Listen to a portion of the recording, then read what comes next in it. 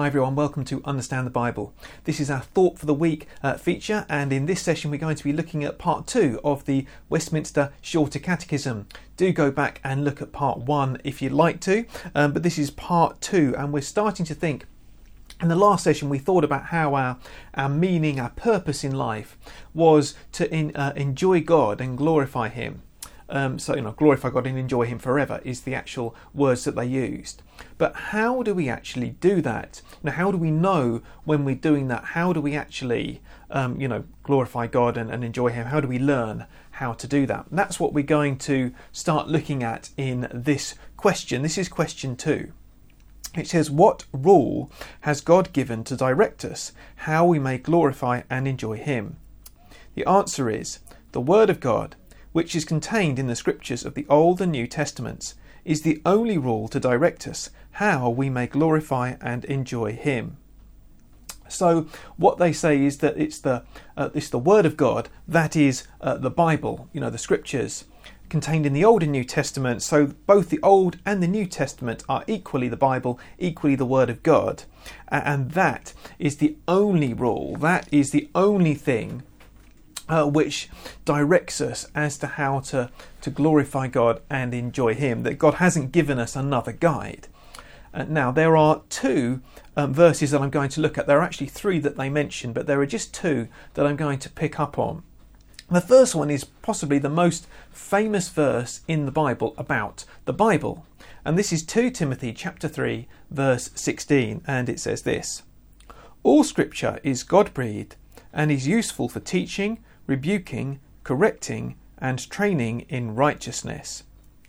Okay, so all scripture is God-breathed. All scripture. So everything in the Bible is breathed out by God, and we'll think about that in a second. But everything here is God's word. Now, of course, when Paul was writing this, he was referring to the Old Testament.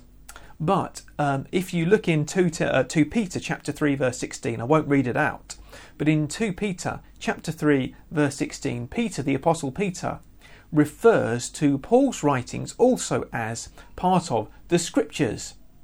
So the New Testament, even from the time of the New Testament itself, the New Testament was seen to be Scripture alongside the Old Testament as well. And we'll think about why that is again in just a few moments. So everything in this book is Scripture, is the Word of God. This teaches us how to glorify God and enjoy Him forever. This teaches us how we should live, how we should be human. So what does it mean for the Bible to be God-breathed? It just means that every bit of the Bible, although it was written by human beings, at the end of the day it comes from God. So behind the words of the Bible, whichever part of the Bible you look at, the Old Testament or the New Testament, it may have been written down by a human being. We may be able to see different authors' styles in the way that they wrote. So, Luke wrote a different gospel to Matthew. And in the Old Testament, there's poetry, there's history. Different authors had different styles. But behind that stands God, who, by His Holy Spirit, was inspiring them to write the words that they actually wrote. So it may have come through, David, it may have come through Moses, may have come through Paul or Luke or John, whoever, but they were God's words, and that is what God wants to say through them to us. So that's what it means for the whole of the Bible to be God-breathed. It's like He's breathing out through human beings, breathing out the words of the Bible through human beings. And everything, it says, is useful for teaching, rebuking, correcting, and training in righteousness. So everything in the Bible has been written for us, for our benefit, for our Christian lives, to help us in order to live as human beings. So that's why the Bible was written. Even parts of the Bible we find more difficult to understand.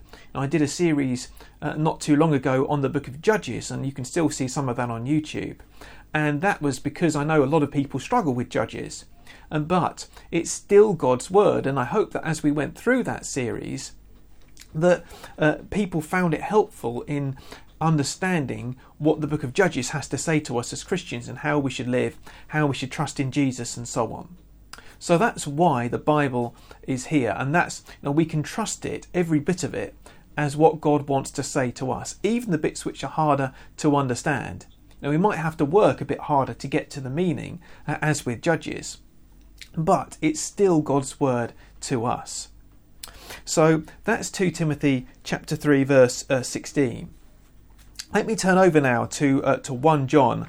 1 John is one of the last books in the New Testament. It's a fairly short book. This is written by the Apostle John. And this is what he says in 1 John chapter 1 verses 3 and 4. We proclaim to you what we have seen and heard, so that you also may have fellowship with us. And our fellowship is with the Father and with his Son Jesus Christ. We write this to make our joy complete.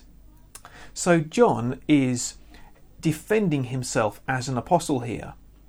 And presumably from reading the letter, I won't go into all of it now, of course, but from reading the letter, it seems like there were other people in this church he was writing to who were challenging his authority and the authority of the other apostles, and they were trying to convince people that they were right and the apostles were wrong. And John says, no, we have seen and heard what we proclaim to you. In other words, he's saying, I knew Jesus personally. I heard it from his mouth. What I say to you is not a distortion of what Jesus said, because I heard it from him. And that was the condition of being an apostle. It's someone who was an eyewitness to Jesus and to Jesus' teaching. And so this is why we can have confidence in, or particularly in the New Testament, in the New Testament books, because the people who wrote them were eyewitnesses, and they were people who lived at the time, who knew Jesus, who knew what he taught, and who were able to teach us, from what Jesus taught. So that's the really important thing. We can trust the Bible, we can trust the New Testament, especially because it was written by eyewitnesses. But we can trust the New Testament and the Old Testament equally. I just like to make that clear. Some people really like the New Testament, but not the Old. That's not the case, that both equally are God's word. So this is the thing. When you read the Bible, when you read particularly the witness of the apostles, through the Gospels, through the letters in the New Testament, you can't get closer to Jesus. These are God's words coming to us. They're from people who heard Jesus himself speaking and teaching, and it is what God wants to say to us. So as we come to a conclusion in this session, that's just what I would like to say, that we thought last week about what it meant to be human, and how we what the meaning of life is, what our purpose in life is. We are to glorify God and enjoy him forever. How do we actually do that? If you want to do that, you need the Bible. If you want to do that, you need this book, and you need to listen to what it has to say, and you need to read it and understand it. And this is why I created Understand the Bible as a website and YouTube and podcast, what have you. And that's because I believe understanding the Bible is the way to understanding the way that God wants us to live, how to be in a right relationship with him, understanding everything about the world, and so on. Ultimately, it comes down to whether we believe and trust in this book and what we understand of it. This is God's message to us, and that's why it's so important to understand the Bible and to look at it. And that's what we're going to be doing over the coming weeks in the Westminster Shorter Catechism. We're going to be looking at what the Bible says, and everything that they say is backed up from the Bible, and we're going to be looking into that and sort of probing into what it means for us.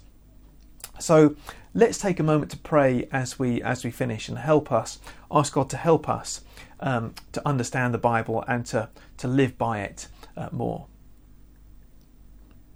Heavenly Father, we thank you that you have communicated to us in your word, and we thank you that you have given us all that we need to understand you in your word, and we pray that you would help us to take it on board and to live by these words and understand them, to understand you better, to understand ourselves better, to be able to glorify you and enjoy you forever, as we heard last week. Please help us now in Jesus' name. Amen. Well, thanks very much for joining me today, everyone. And just a little reminder that if you're on YouTube, please do click on the little subscribe button, as that will mean you get the new videos as they're released. And if you want to be notified, click on the little bell icon and you'll get an email and a notification each time I upload one. If you're on Facebook, do like or follow the page. And if you're on the podcast, do subscribe on the podcast. And all of the links to all of those three are down below. So thanks very much for joining me. I hope to see you again for the next session very soon. But until then, God bless.